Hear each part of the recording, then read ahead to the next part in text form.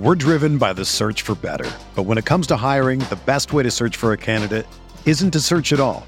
Don't search, match with Indeed. Indeed is your matching and hiring platform with over 350 million global monthly visitors, according to Indeed data, and a matching engine that helps you find quality candidates fast. Ditch the busy work. Use Indeed for scheduling, screening, and messaging so you can connect with candidates faster. Leveraging over 140 million qualifications and preferences every day, Indeed's matching engine is constantly learning from your preferences, so the more you use Indeed, the better it gets. Join more than 3.5 million businesses worldwide that use Indeed to hire great talent fast. And listeners of this show will get a $75 sponsored job credit to get your jobs more visibility at Indeed.com/Blue Wire.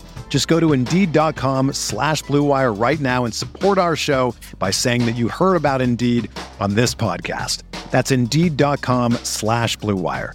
Terms and conditions apply. Need to hire? You need Indeed. Whether you're a world-class athlete or a podcaster like me, we all understand the importance of mental and physical well-being and proper recovery for top-notch performance. That's why I'm excited that Unified Healing is sponsoring this podcast. Unified Healing is a new and super innovative global network of wellness centers powered by Energy Enhancement System, or EE System. If you haven't heard of the EE System, you'll want to listen up. This technology promotes wellness, deep relaxation, purification, and rejuvenation. At hundreds of locations across the globe, access to a center is easy and affordable. Interested in experiencing the EE System technology for yourself? Go to unifiedhealing.com/Blue Wire to learn more and find a center near you. That's UNIFYDhealing.com/Blue Wire. No material or testimonials on the Unified Healing website are intended to be viewed as medical advice or a substitute for professional medical advice, diagnosis, or treatment. Always seek the advice of your physician or other qualified healthcare provider with any questions you may have regarding a medical condition or treatment and before undertaking a new healthcare regimen, including EE System.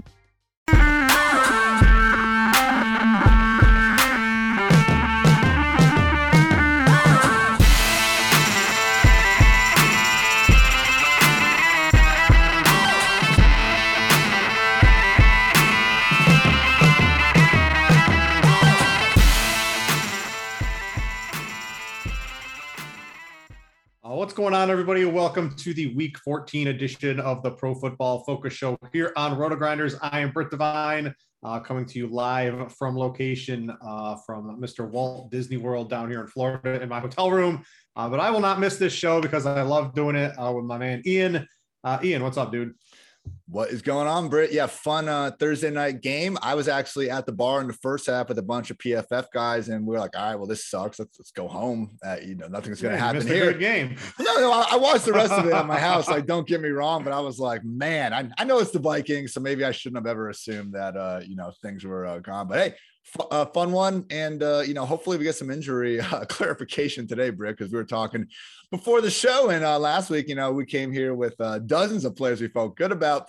Not quite as high of a number this week, but we still got some good ones. Yeah, and I'm gonna petition the NFL to put every running back in a shoulder harness for the rest of the season, because that seems to multiply your performance, as at least it does for Mr. Dalvin Cook. But apologies to those who like to watch this live and we do the screen share. Because I'm away from home, I didn't want to risk the bandwidth on the Wi-Fi. So if you want to check out Ian's article, we're still going to go over it here. But if you want to check it out, you do have to go over to profootballfocus.com and read it for free, just like every week over there. But Ian, let's jump into it. Last week, like you said, we nailed a lot of the plays on this show. And I know personally, my teams did really good across the industry.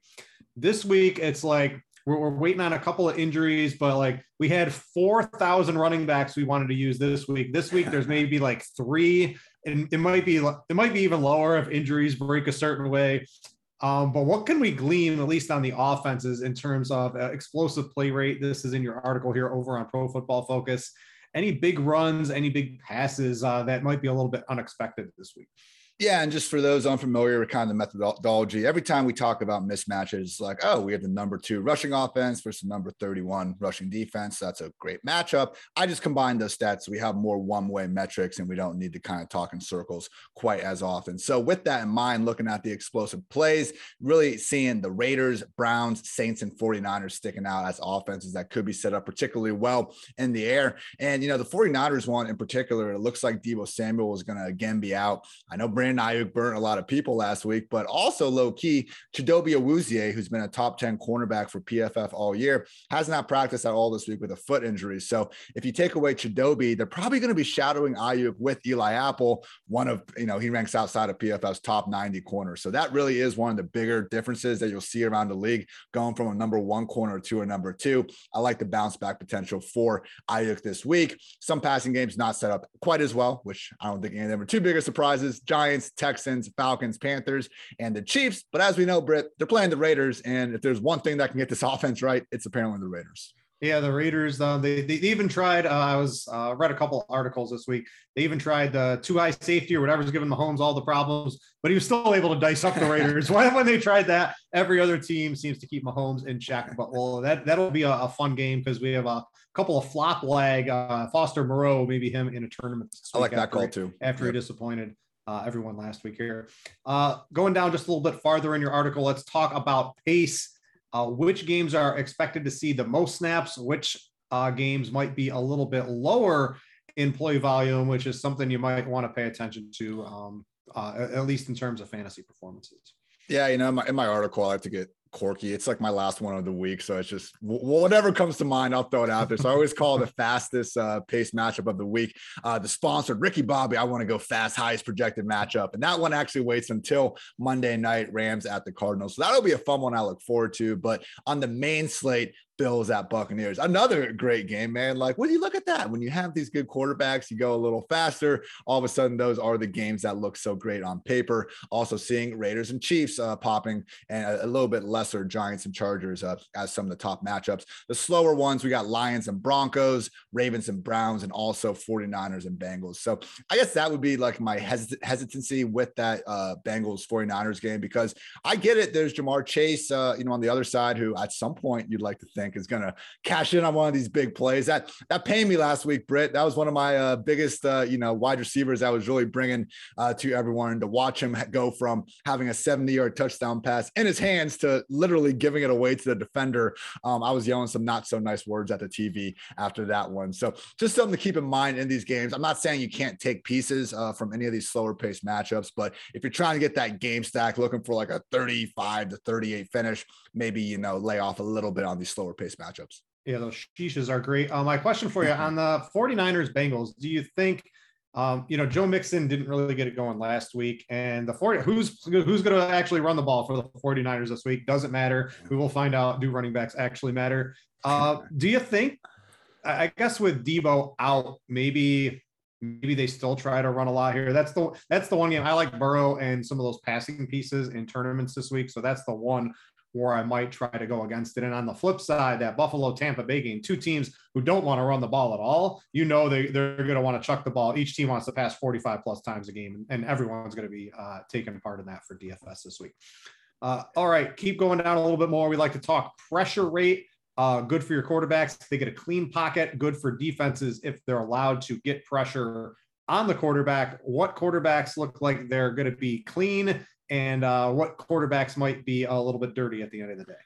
All day to throw, looking like Justin Herbert, Dak Prescott, Joe Burrow, and Tom Brady. Crazy stat I found this week with Brady. I mean, look, we know they have the big play potential, but credit to the Bills. This is #1 defense in the league, and EPA allowed per pass play. Now they're really going to be tested for the first time without Tre'Davious White in that secondary. But even if a defense like the Bills can maybe take away some of those big plays, I mean, Brady can just march them up and down the field. And since he has joined Tampa Bay, including playoffs, 60 red zone passing touchdowns, 0 interceptions. The dude is just, you know, the GOAT for a reason, and apparently the first guy to ever take down Father Time. But with some of these other ones, I mean, don't underestimate the Cowboys just kind of taking this Washington defense to the woodshed. It's been a while since we've seen the Cowboys have a healthy Tyron Smith, have healthy CeeDee Lamb, Amari Cooper, and Michael Gallup. And now with both Zeke and Tony Pollard banged up, we already kind of saw last week that the Cowboys, when they have these banged up running backs, they're more willing to keep throwing the ball throughout the game. And as we'll talk about a little more with the GPP wide receivers, man, we did actually see an alignment change last week with CeeDee Lamb playing the heavy majority of his snaps in the slot for the first time all season. You know, it doesn't take many game logs to go through the Washington football team and see that they have really just been killed by slot receivers all year. So very interested in that Cowboys passing attack this week, but some offenses that could be a little bit more overwhelmed by pressure. Ryan Tannehill and the Titans, hopefully he can stay upright long enough to get Julio Jones going. Beyond that, I don't know. And then also it's looking like Mike Glennon for the Giants and Russell Wilson for the Seahawks. You'll hear about that Cowboys game in the bets of the week. That is my favorite one. We'll discuss which side and why in just a little bit. All right, let's talk yards before contact. It's good for running backs. Dalvin Cook, right? Running wild all over the place last night. It's easy to get a lot of yards when nobody's able to touch your running back. What looks good this week, because running back is definitely a very weak position. Wide receiver isn't that great. Tight end's not that great, but running back is definitely lacking this week in terms of elite plays at a reasonable salary. Yeah, best one of the week is Clyde Edwards-Helaire and the Kansas City Chiefs. I would feel better about them if we had seen them come out of that bye and really give the backfield back over to CEH. But the problem is Darrell Williams is still awfully involved, and he's the one getting a lot of those fantasy-friendly receptions. But, you know, for Clyde to really reach his ceiling in this offense, he needs to be in a game where they're going to be playing with a bunch of positive game script against the run D that they can run over, and he is checking those boxes in this week, so might not be a bad tournament play. Also seeing the Ravens really pop in against the Browns. I mean, I know Lamar threw 4 picks last time they faced, but they also were able to really instill their will on the ground for the majority of that game. Devontae Freeman has taken over this backfield, man. It was looking like when Latavius came back, his first week, he wasn't that involved. And then we saw his snaps and touches really climb. Then they came back down last week. So Freeman, low key, is, you know, especially in season long, he's someone that was becoming easier and easier to rank inside your top 15, 16 running backs. And I think he's going a little bit under the radar this week. So if you want to maybe stack Devontae Freeman with that Ravens D, banking on Baker Mayfield, doing Baker Mayfield things, I don't think that's the worst move either. Some rushing attacks that aren't set up quite so well. 49ers really could struggle. Houston, but who gives a shit about them, obviously. With the 49ers, I would be it looked like earlier in the week that Jeff Wilson could be out in addition. So if it was only Hasty, I could get behind it, but we're probably going to see some combination of Wilson, Hasty, even Kyle Juszczyk, and that's if Debo isn't healthy enough to return. So more of a stay away from me with the 49ers, given that we don't have one featured running back and the matchup isn't all that great. Now, for the Bengals, it's a little bit different where their matchup isn't good, but it's Joe Mixon. Even though he's had the illness, we know he's going to get fed more than just about anyone. And with Burrow playing through the pinky injury, you know, it would make sense to me if they want to further lean on Mixon in that ground game. All right, let's go to EPA per play to close it out here.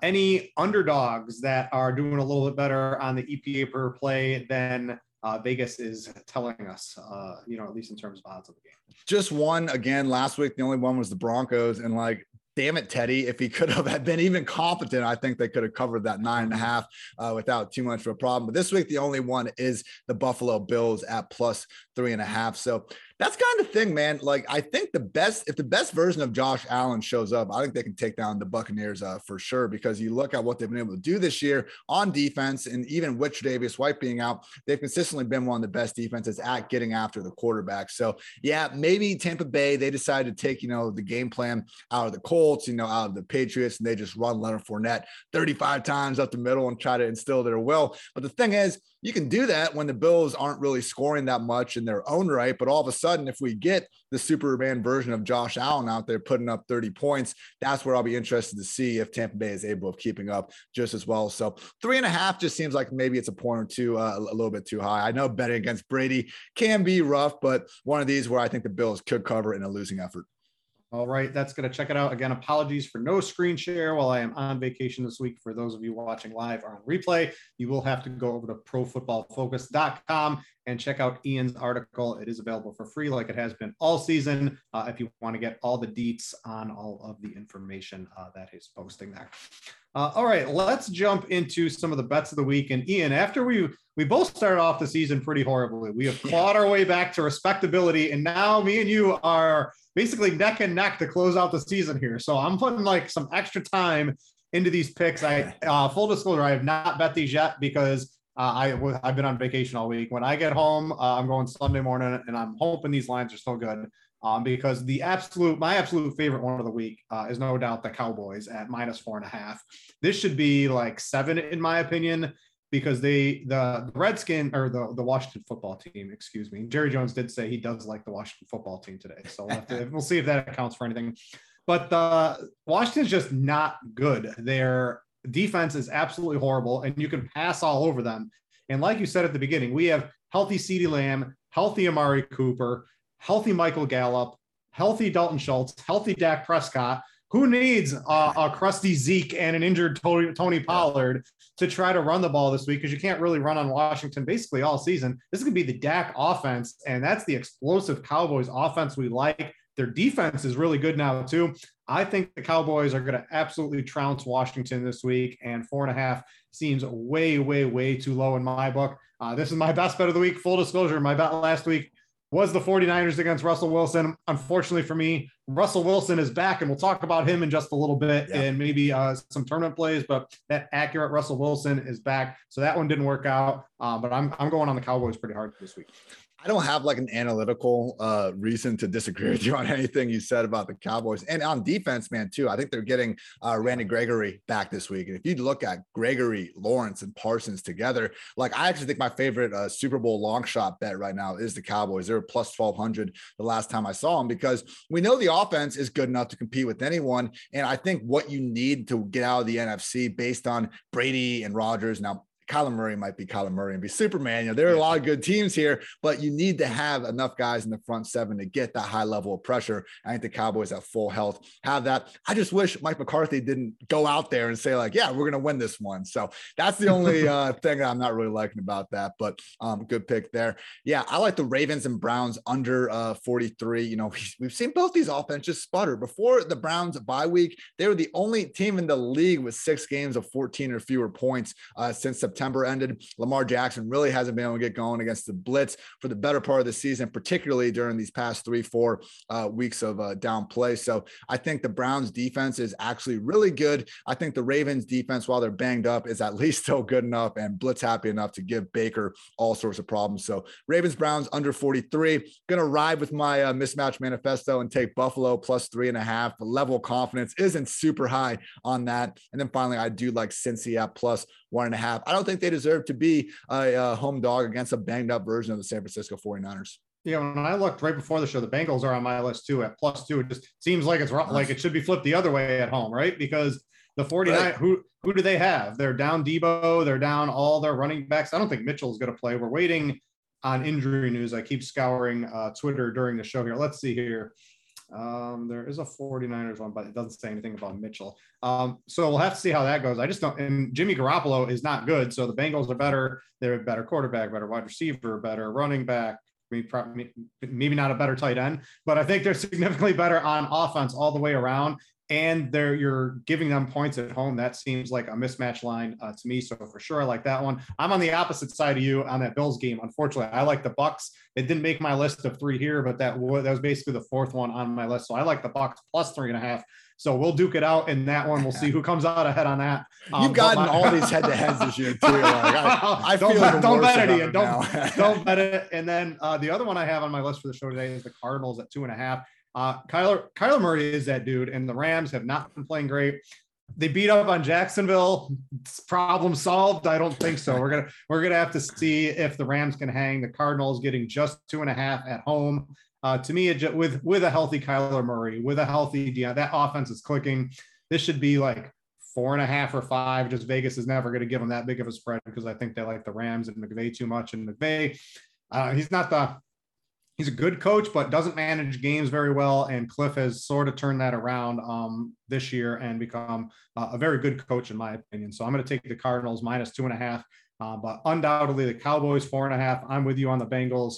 I got the Cardinals, and we'll duke it out. Maybe I'll put the Buccaneers on here so I can have some extra play in our head-to-heads here. But that is another one that I like. All right, so that's going to wrap up the sports betting part of the show. If you want to get some of our fantasy takes for DFS this week, hang on just a second, because those are coming right after I tell you about Jock Market. Stop throwing your money away and check out Jock Market, the app where daily fantasy becomes a stock exchange. You can buy and sell shares of players in real time for real money. You can check them out. You get promo code Grinders, gets you a 100% deposit bonus up to $50. So you would deposit $50, use promo code Grinders, you get yourself $100. So you've got your $100 in your account. Check this out. If you are a first-time player on Jock Market, they give you a risk-free $100 in your first market guarantee. So what that allows you to do is get a little risky with your $100, because if you lose it, they will refund you.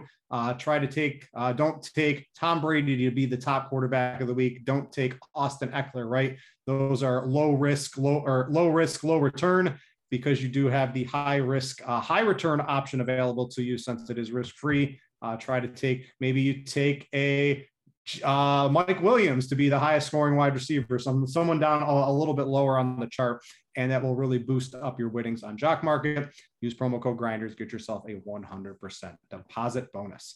All right, let's run over to the DFS landscape this week. And I'll start at quarterback with you, Ian, and you've got it down here too, because I was going to ask you, which cheap quarterback is it going to be? Is it going to be the one who got benched 2 weeks ago and Cam Newton, or is it going to be the quarterback with a bum finger that can't throw, who chucked 4 interceptions last week, and Taysom Hill? Hill's 5,600, Cam's 54. Break down everything that's going on between these two, because I feel like one of these is going to be a pretty bad play. By that, like, the chance of failure of one of these guys, I think, is reasonably high. And like, it's just very tough for me to decide between these two. They look like the two clear plays unless you're really spending up. And because we don't have all this value this week, I think we will be going cheap with one of these running quarterbacks. This is a very tough decision. Who do you got? I mean, all the top kind of quarterbacks, like, unless you can get all the way up to Mahomes at 8K, but even then, like, we've seen that floor basically every game except against the Raiders over the past like 6-7 weeks.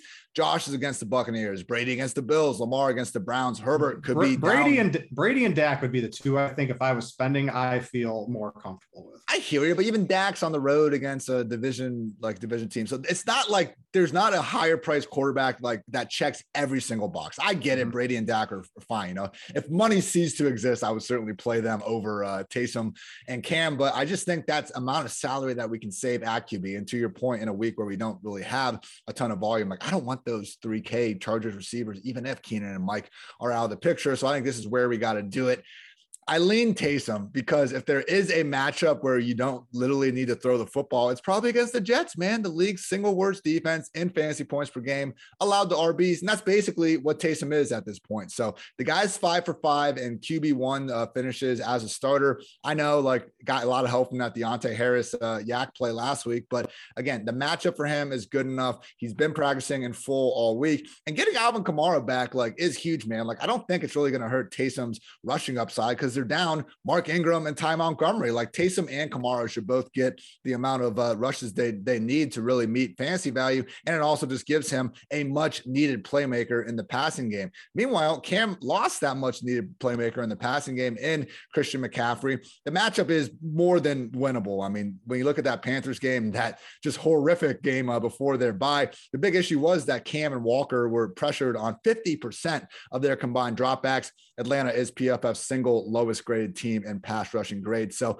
I see the argument for both, man. I just lean Taysom because at least with Taysom, he's going to be out there. Like we've heard nothing to suggest from Sean Payton that it could, be going back to Trevor Siemian anytime soon. With Cam, we have seen him benched. We have seen Matt Rule again bring up the point that PJ Walker could be in there for a couple snaps. I know last time he said that Walker didn't play at all, but I would appreciate if Rule could stop bringing up that as a possibility regardless. So I think Taysom is on the better team, the slightly better matchup, and the better coached offense. Give me Taysom. Famous last words. I do want to know, I think I figured out why the Bengals were 2-point underdogs. Debo, it looks like Debo's going to be back, but no Elijah Mitchell for the 49ers. That just sort of crossed. So Debo practiced today? I made it back at practice. He was geeked to be back was the exact quote on that. So I would expect Debo to end up making it here. So that would probably lower. I know we talked about Ayuk, but with no, like Debo's he's the de facto RB1 probably for them.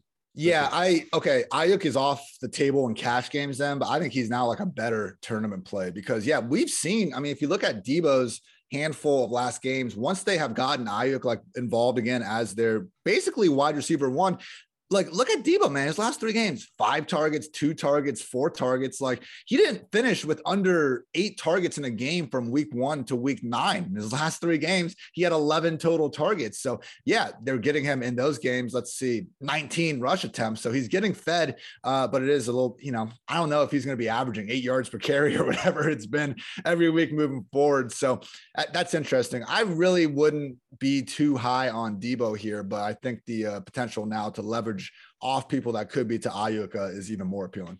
All right, quarterback in tournaments. So we've got Cam and Taysom. I think you can probably play both in tournaments as well, either with one target or probably just alone, in my opinion. If you're going to play Taysom, maybe you pair him with Kamara and just try to get all the points. But I don't know. I think those are almost best left off just running the quarterbacks by themselves. The guy I'm looking at is probably Russ Wilson. He was back. He was horribly inaccurate for a couple of weeks. He was 31 of 37 last week. That's the Russell Wilson we know. He's going to be reasonably low owned. DK Metcalf and Tyler Lockett look like they're going to be reasonably low owned. That is a very juicy way against the Texans.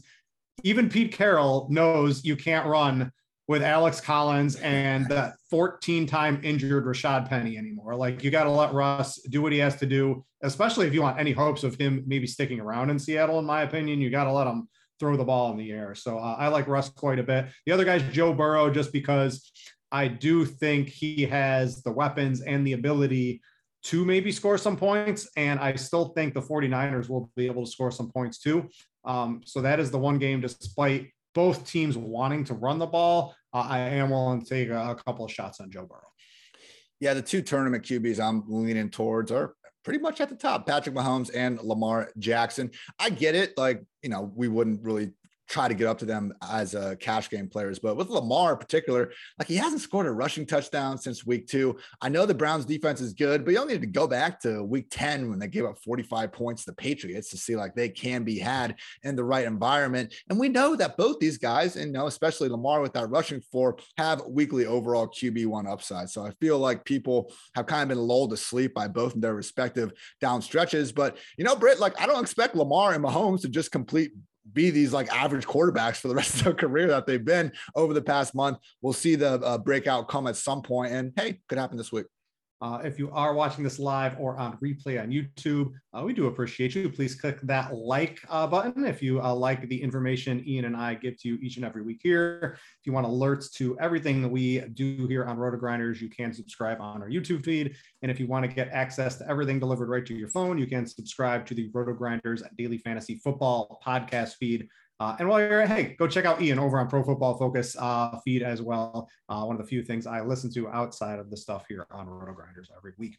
All right, let's go to running backs and just a position I'm not really thrilled on because the guys I want to use are expensive and we've been spoiled with all these 5 to 6K workhorse running backs for a while. So the one that really fits in that mode this week would be Josh Jacobs. We've got no Kenyon Drake, Jalen Richard's out on the COVID list, and we've got Mr. 9 targets from last week, Josh Jacobs, getting fully involved in the passing game, which has always been his Achilles heel. That's why we've never really trusted him in fantasy because he's never got that pass game work, and now he seems to be involved in it here. You got to expect him to get 15 to 20 rushes in even a reasonably close game. And if the Chiefs blow him out, that's just more PPR work for him on dump offs, which is great as well. Really hard to not like him this week. And he needs to stay in the NFL for a long time, Ian, based on some of the reports I saw on Twitter this week. So he needs to have himself a very nice game this week to continue to make quite a bit of money for a long time. So I like Mr. Josh Jacobs. The other guy, I guess we can try to hash this out. Is it Austin Ekeler without, I'm not expecting Keenan Allen to play. I think the way it's trending, I think Mike Williams will probably end up suiting up as long as he continues to test negative for COVID. But we've got Ekeler who should maybe, I mean, all these little Keenan Allen dump offs and mid-tier routes, they're sort of in the Austin Ekeler wheelhouse. He'll probably see a bump in targets. So if you do, I know like I do Prize Picks, I love his receiving prop is like at 40 yards or something like that. Go hit the over on that for Ekeler. But who would you rather put your hard-earned, well, not hard-earned, your fake DraftKings dollars on? 8,300 of them on Austin Ekeler this week. Or do you want to put 7,900 on them on Alvin Kamara because you can really only get one of them this week? If I can get up, I think it's to Ekeler. Like it's just, I mean, okay, Kamara has the slightly better matchup, but it's not like a home spot against the Giants is anything that's bad. Having Justin Herbert instead of Taysom Hill, would lead you to believe that he will be used more in the pass game. To your point about Keenan, that would be the absolute clincher. So Ekeler, I think, is the overall RB1 of the week, and season long, just pure ranking, not even looking at it from a DFS perspective. So only $400 more. I am happy to get up to Ekeler if at all possible. I'm cool with Josh Jacobs too, man. I think you put it perfectly, and certainly definitely needs to get his money for some of those future bills he'll have ringing up. And then maybe, man, Antonio Gibson at 6K. But if JD McKissic is going to be back, that could be problematic in a game that the Cowboys could jump out on. Like, it's been great seeing Gibson's usage over the past few weeks, but that has coincided with not only McKissic being out, but also extremely positive game script that, let's face it, Washington wasn't experiencing this year. Dwayne McFarland on our podcast had I might butcher the stat, but it was something incredible where before Washington's bye, they had only led by 4+ points for 3% of their total minutes. That's really was the issue with Gibson. And we were seeing that again and again and again, where McKissic would end up being the guy in these fantasy friendly, comeback game scripts. So if McKissic's out, then Gibson is egregiously underpriced. He should be a top 5, top 6 projected back. If McKissic is in though, that would be where I would be probably getting away from Gibson. And I want to just bring some news that just popped into this. It relates to Mike Boone, which isn't someone we're using in fantasy, but he's in the COVID-19 protocols there for Denver. So keep an eye over the weekend or maybe even later today if there's any close contacts between Melvin Gordon or Javonte Williams. That is something that could really break us, give us some of the value we need. Flip it on its head. Yeah, it looks like Melvin Gordon's probably going to play too, at least in terms of his injury. But do keep your eye on any news for that as it goes through later today and through the weekend. All right, tournaments. You're digging deep in tournaments this week, Ian, in my opinion, because I don't know. I really couldn't come up with anybody because the guys that aren't popular are guys like Saquon. You've got him down here, right? Who just hasn't been, he's been hurt too much. Now he will get a bajillion dump offs from Mike Lennon this week. Again, go hammer the I said this last week. It turned out good. Whatever if Saquon's prop is in 4.5 or 5 receptions, go hammer the over on that in your sports book because he's going to get 5 to 6 receptions in this game, almost guaranteed. But he's been pretty horrible, right? And then we're looking at Chuba Hubbard and we're looking at Dante Foreman, and these guys, they're just not the guys you really want to click on in tournaments. But where else are you really That's why we should where be else feeling are good, you man. gonna go, right? Yeah, well, allow me to retort before you just say we don't want to click on them. So with Saquon this week, if we just, and I think this would be actually a decent practice to kind of build your lineup start the week, but just cover up the names. You don't even know it's Saquon, but we have a 6 6K running back that is a complete bell cow facing a Chargers defense that we've talked about all year. Even when they face teams like the Browns, like the Ravens that are like run first offenses, they really don't change what they're doing. Like they allow teams to run on them. So the matchup's good, the price is good, and the usage remains great. Like it's, you know, we were happy with Devontae Booker during Saquon's absence. It wasn't like he was necessarily crushing it either, but when you're getting potentially 20 plus carries, and to your point, 5 to 10 to who knows how many targets depending on the game script, I mean, that's what we want in a 6K running back. But because it's Saquon Barkley, who, let's face it, man, if you watch these games over the past 2 weeks, like you still do see him ripping off some chunk plays here and there, you know, resembling his former self. Not saying he is 2018, 2019 Saquon these days, but I just think that everything lines up for Saquon this week, except for the fact that it's Saquon Barkley. So I'm fine risking that in tournaments. With Chuba, everyone's so worried about Amir Abdullah, which fair.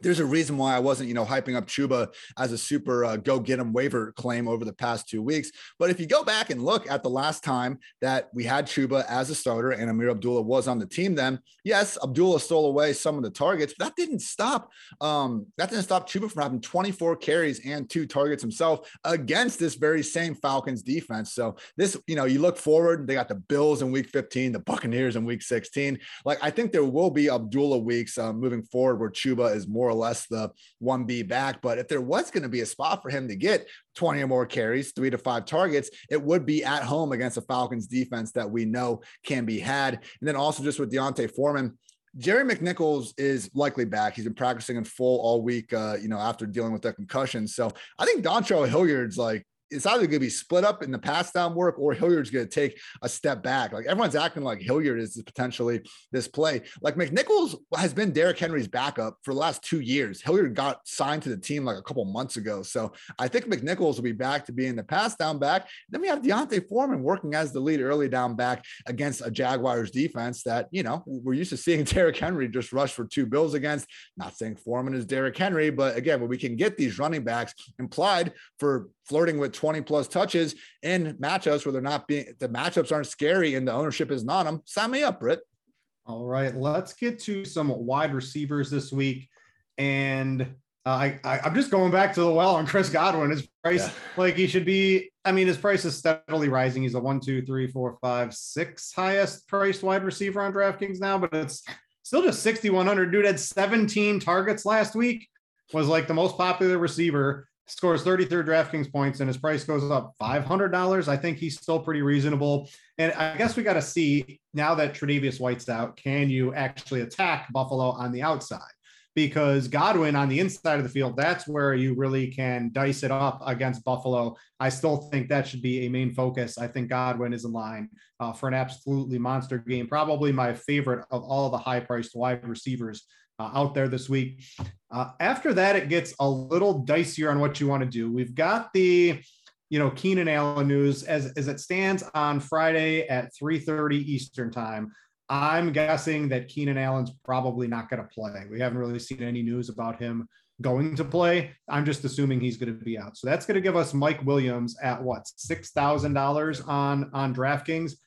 And it's looking like he's probably going to play because he's been, you know, he's deemed a close contact, but he's tested negative all week long. So if you just keep testing negative, of course you're going to be able to play come Sunday in the NFL. So he looks like he's a pretty juicy play at the 6,000. There's a couple other guys for me. I like the ultra consistency, right? We're talking, this is the cash game version of the wide receiver. How do you not want to play Hunter Renfrow right now, who just consistently grinds out, you know, 8 to 12 targets, something like that, catches everything that's thrown at him, gets you 50 to 100 plus yards, and is now a red zone threat all of a sudden. Who knew little, what's he holding in that picture? I forgot what it is, but who knew this Brussels sprouts or grapes or something. Yeah, who knew Hunter Renfrow was going to be the key to winning all your best ball tournaments and doing great in DFS cash games to close out the season. But he's looking pretty good. We've got the Chargers cheap wide receivers between Guyton and Palmer. I'd probably lean Guyton. Maybe you have a stronger take on one of the two here. What do you think of those? Basically, those are the guys I'm really looking at, honestly. I don't want Guyton or Palmer one of Williams or Keenan is back in it, because I think we could just easily see Herbert concentrate the targets to Williams, like Jared Cook and Austin Eckler. We saw KJ Osborne get that long touchdown last night, but I don't want to say, oh, he take away a long touchdown and what did he do? But we can't be as confident with backup receivers coming in and inheriting target share as we can with like a backup running back coming in. Even sometimes with that, man, we see random guys come and complicate matters. So I don't think that like we need to go full down to the 3K range in cash, given all the value that, you talked about a lot of it in that 5 and 6K range. Sounds like Debo's in, so I'm not going to be on Ayuk and cash, but we also got Russell Gage, similar to Renfro, just eating up targets more weeks than not. Julio Jones practicing full on Friday. He'll be back against the Jaguars. I think he's like, 5,400. That's just too low for a number one, particularly someone like Julio. Renfro, 4 top 12 finishes in 5 weeks since Henry Ruggs is out of the picture. And if you really want to go a little bit cheaper, I'm pretty confident in Cole Beasley at 5K. Tampa already makes opponents, because of how stout their front seven is, pass at a league high rate in non-garbage time situations. The Bills love to pass as it is. They have the 4th highest pass play rate in non-garbage time situations. And if you look at the way Tampa Bay plays defense, they run the second most highest combined just amount of plays of cover 2, cover 4, cover 6, zone coverages that have 2 high safeties sitting back there. Against those coverages this year, like Beasley has even been ahead of Diggs in terms of targets, receptions, yards. So he really is Josh Allen's zone beater in a game that we're expecting him to throw the ball a lot. So I know the sexy thing is to get guys like, DK Metcalf, Mike Evans, Tyler Lockett, and they could, score 50-yard touchdown any given play. But, on a full PPR site like DraftKings, man, those 8 to 10 reception games sure add up fast. And I think that is in Beasley's potential range of outcomes this week. Let's see. I'm just trying to think I think one of Guyton or Palmer is going to be extremely popular. I think we actually had Guyton as the highest owned wide receiver of the week this week. Fade him. So don't even touch him. I'm not going to have a single lineup of Guyton. All right. So if you're not using him, do you have any swerves on the cheap? Because I was I was looking and I sort of need like that cheap wide receiver, even in cash, to sort of get all the guys that I want. So I was looking at Guyton. What are some swerves? Maybe, I don't know. We'll have to see where the ownership comes out. But what about in tournaments? You got anything on the cheap end? And by the way, I guess, all right, if the projected ownership for Guyton is high enough, I guess we can just sacrifice that spot in cash to build up. So from that perspective, okay, but I just don't trust these backups. I think Brashad Perryman's a swerve in tournaments. He is at the low stone cold 3K himself. He played like 86% of the snaps last week and got the vote of confidence from Bruce Arians saying he's been practicing well and they like his explosive qualities. And with, Tyler Johnson and Scotty Miller just playing behind the guy, Perryman is Brady's number 3 receiver right now. And, not every single ball can go to Chris Godwin. So I think Perryman, he has that, one hitter quitter, big play potential against the Bills defense that without Tre'Davious White, I don't think that secondary is quite as scary as we're used to seeing. So Perryman, if you want to go dirt cheap, I mentioned before, man, CeeDee Lamb with that, newfound slot role. I think he's a great pivot off Chris Godwin, similar price range. And again, expecting the Cowboys to throw the ball a lot more with their running back situation, all sorts of banged up. I'm comfortable Beasley in cash and tournaments alike. And final 2 points. DK Metcalf, he hasn't been practicing this week, but I think that's from the illness because they've been managing that foot injury all year long with him. That's why he's had these Thursday DMPs even before he had the illness. So you look at Houston, man, this is the league's single worst defense in defending the deep ball. How long can someone as good as DK Metcalf go without a true blow up game? I like him in tournaments. And then finally, Terry McLaurin, man, he has 4 top 10 finishes this year and 7 outside the top 40. So first or last, man, that's the game we're playing in these tournaments as it is. And I think he's facing a Cowboys secondary that, Trayvon Diggs, 9 picks, whatever he's at right now. I love it. Go create your turnovers, but look back at their matchup last year. Terry scored a 50-yard touchdown, even did the cradle celebration in the end zone after. So Terry, truly, I think one of the best all-around receivers in the game. And, he always has that sky-high potential. So if we're able to leverage off of a chalky Antonio Gibson and also at that price point, I believe McLaurin, he's right next to Chris Godwin as well. I think it's a double situation in tournaments to get off of some chalky guys that, I see why people are on Godwin and Gibson, but let's face it, it doesn't always go the way we expect it to. Yeah, targets are earned in the NFL. So the one I'm looking at is the Jaguars' number one wide receiver, Laquan Treadwell, who has, get this, 13 targets over his past 2 games. Absolutely unbelievable off the scrap heap. That is the state of affairs in Jacksonville. He's my cheap swerve off of a couple of these Chargers wide receivers in tournaments. Use at your own risk, however, because you just never really know what's happening in Jaguar land. They lose Dan Arnold, they lose Swagnew, they lose DJ Chark. It's Laquan Treadwell season apparently in Jacksonville. No wonder why Trevor Lawrence might be struggling just a little bit this year. Laviska Shenault is just a few more injuries away from being a true number one wide receiver. And then I got Mike Evans is my swerve off of if Godwin's gonna. We don't actually have Godwin projected as high ownership. I think that might change as the week progresses. Keep your eye on that. But if Godwin does bounce up to one of the top 3 or 4 wide receivers, just go to Mike Evans. This is the ultimate sort of leverage play in the same game, or Gronkowski, who we'll talk about in just a little bit. And I mentioned at quarterback, I love Russ Wilson.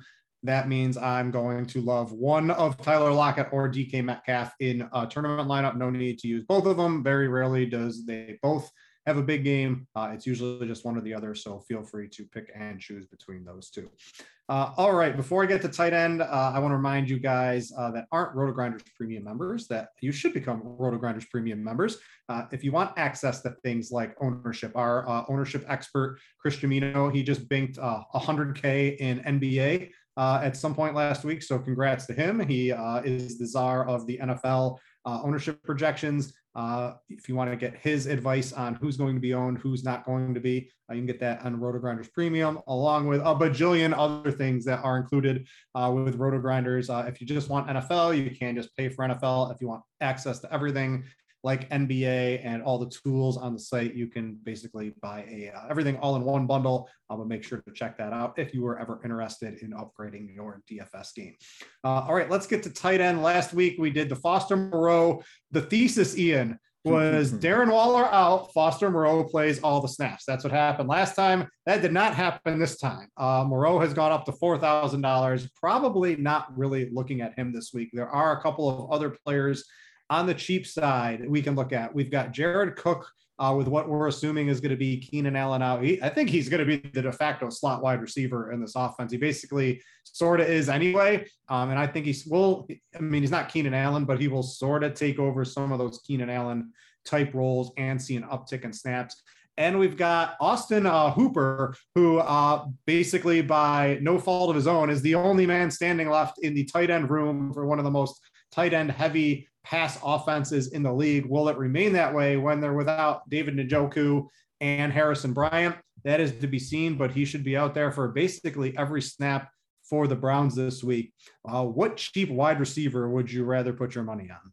Or tight end, I mean. Yeah, I want Hooper over Cook because you're right. Cook has spent 65% of his snaps in the slot or out wide this year. But we can go back to that, weird game the Browns had against the Jets where like their entire wide receiver room got COVID last year. And we saw Baker feed Hooper 15 targets. Now, I know it's a different situation, but like that has been the problem with Hooper over these past few years. Like he is one of the highest paid tight ends in the entire league. But when he's splitting everything with Bryant, with Njoku, who are both talented in their own right, it's been tough for him to produce. But I believe the number in this, Browns offense, like a 30% target share to their tight ends, which is one of the highest marks in the entire league, if not the highest. When it's now all going to Hooper, that's the game we're going to play. So I think, again, it's tough to always assume where target share is going to go when we're talking about guys at different positions. So if the situation was reversed and the Browns receivers were hurt and we were looking at like Hooper should have a bigger role now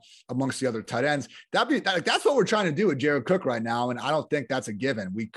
Maybe he'll be used more as the de facto number 3 receiver. Maybe they continue to rotate him with both Donald Parham and Steven Anderson, who's out there more snaps than he probably should be during any given week. So I think Jared Cook also, he's made a couple okay catches this year, but really hasn't been impressive, I think, athletically. He's like 35 years old at this point. So I want Austin Hooper here. I think he's going to be on the field each and every snap with a quarterback that loves to feed his tight ends against the Ravens secondary that remains all sorts of banged up. Yeah, if you are spending up, I think the one guy I like the most, and this might be a little different than most people, is Gronkowski, who's $6,000. in his full games this year, he's gotten at least 8 targets in all of them but one. And what other tight end has 8 targets with multiple touchdown upside basically every single game? They're not going to try to run against the Bills, I don't think. This is going to be the Tom Brady passing at home, where he's basically had all of his good games all season long. So I like Gronk at 6,000. It's just hard to spend that on cash. But if you are looking for tournaments, Gronkowski would be one of the first guys I would fire in there, and along with sort of like Mark Andrews. The high end in tournaments is just really going to get you a different lineup this week because we don't have all the value elsewhere. But would it surprise me? So Kittle, I'm probably off with Debo back, although Debo's going to maybe be like a de facto running back. So Kittle might have some more pass work, especially after his big game. Kelce just absolutely obliterates the Raiders every time he plays him. He's an absolutely great play, in my opinion. I like Gronk. Andrews is a target hog. I'm not on Kyle Pitts. I'm not really on this 4 to 5,500 range. I'm basically not on any of those guys. I like spending up, or I sort of like the low price guys we talked about here. We also did just get news that Darren Waller, who hadn't practiced all week, but he is officially ruled out. And I think you kind of briefly mentioned it when we were going over the manifesto stuff, but yeah, the Foster Moreau bounce back potential, I think, makes a lot of sense here. He has that same every down role that we were hoping for. It just, didn't come to fruition last week. So Renfrow can't catch every ball in that offense. We know Brian Edwards, AKA T.O., AKA Moss, isn't really getting fed given, basically all season. So I think going back to Moreau in tournaments makes some sense. But yeah, otherwise, little off. It's just so tough with Kittle, man, because he's such a good blocker. I feel like when they have Ayuk and Debo healthy, they're not going to feed him the sort of target share we saw last week. So I'm fine just getting up to Gronk, man, because once he has come back, you have seen this offense just really not force feed on the ball, but he's like right there with Godwin and Evans as a top 3 option. His yards per route run are back like to 2017 levels. He looks good out there. And don't look now, Britt, he's averaging more fantasy points per game than Travis Kelce, who costs 1.4K more. So if you wanted to even go with a Hooper and a Gronk or a Hooper and a Mark Andrews, I'm not against kind of doing that double tight end, roster construction, because they're really, we talked about Perryman and Guyton and, Treadwell and some of these other 3K receivers. Like, I feel better about Hooper than pretty much all those guys that can get you some of the salary relief. And with Gronk and Andrews and, even Kittle or Kelce, if you wanted to go there, you're getting guys that can be their passing games de facto number 1 option. Those 4 guys, actually, I just listed Kelce, Gronk, Andrews, and oh my gosh, Kittle. Yeah. If you just look at wide receivers and tight ends, combine them, like they're all top 24 fantasy producers, even when you include the receivers. So like, they aren't just high scoring tight ends, they're high scoring receivers. So like, if you want to look at players that are that talented as receivers, then I think the double tight end construction can pay off sometimes. I want to compliment you on your Laviska Shenault tweet that you sent out during the show. That was a great one. All right, let's wrap this up. I just tweet what I'm thinking, Brett. It all flows. Let's wrap this up. I'll have you throw a couple of defenses. I haven't really looked at defenses too much this week. Are we going cheap? Are we going mid-tier? What's the lay of the land look like? I think I would really prefer to get up to the Browns at 2,700. And I've been able to do that in most of my roster constructions early, because as much as I could see Lamar bouncing back, that's why he's one of my tournament picks. Like, he's the type of quarterback, him, Russ, Deshaun Watson over the years, like we've talked about these guys, they can have big games, but the way they play, the way they run around the backfield, it still lends themselves to taking a bunch of sacks. And you can live with that if you're those offenses, because, think about it. Like, when they're running around in the backfield and stuff, like, what's a pocket quarterback doing? What's Jimmy Garoppolo doing when he gets that pressure? Like, he's either taking the sack to begin with, or he's like now forced to throw the ball to a bad situation because he can't scramble to save his life. So sometimes I think they get unfair flack on that, but regardless, those are the types of, still very good quarterbacks that we can feel comfortable playing defenses against, because, those sacks and turnovers potential that can even outweigh a potential big game. So we prefer to get up in the Browns and cash. Also, don't sleep on, though, just in tournaments, some guys we haven't talked about that I think do correlate with their defenses potentially in winnable matchups. Nick Chubb and that Browns defense going up against the Ravens. maybe Lamar doesn't get back on track, and we continue to see him have all sorts of turnovers. Chuba Hubbard in that Panthers defense going up against Matt Ryan, the Falcons. We've seen that Falcons floor all year long. Panthers, one of the more blitz happy, pressure heavy defenses in the league. And also Devontae Freeman and that Ravens D against the Browns. Maybe they don't get back on track. So, I took that Browns Ravens under. I don't hate going with those running backs and defenses on either sideline, I should say. For those of you that aren't Roto-Grinders premium members, I'll just give you a little look at defense here real quick. It looks like the Seahawks, the Panthers, and the Browns. Look, with Davis Mills back at quarterback, I am thoroughly on that Seahawks bandwagon at 3,100, even though their defense is horrible. I think we can get behind them. And then the Panthers at home against Atlanta. I think you just mentioned them. I think they're fine. The Browns coming in third. I can get behind just about any of those. And none of them are really top tier, bust tier salary type of plays on DraftKings. So I think all those should be in range. All right, that's going to do it, Ian, for the Week 14 edition of the Pro Football Focus Show. I'm going to go eat some Mickey ice cream bars and have myself a good night down here for the rest of my vacation. Ian, it's been 85 and sunny here all week. Probably not nicest weather for you up there in PFF land. But I'm going to go enjoy the rest of my day. I'll see you and everyone else here next week. For Ian, I'm Brett. Thanks for watching, everybody, and we out.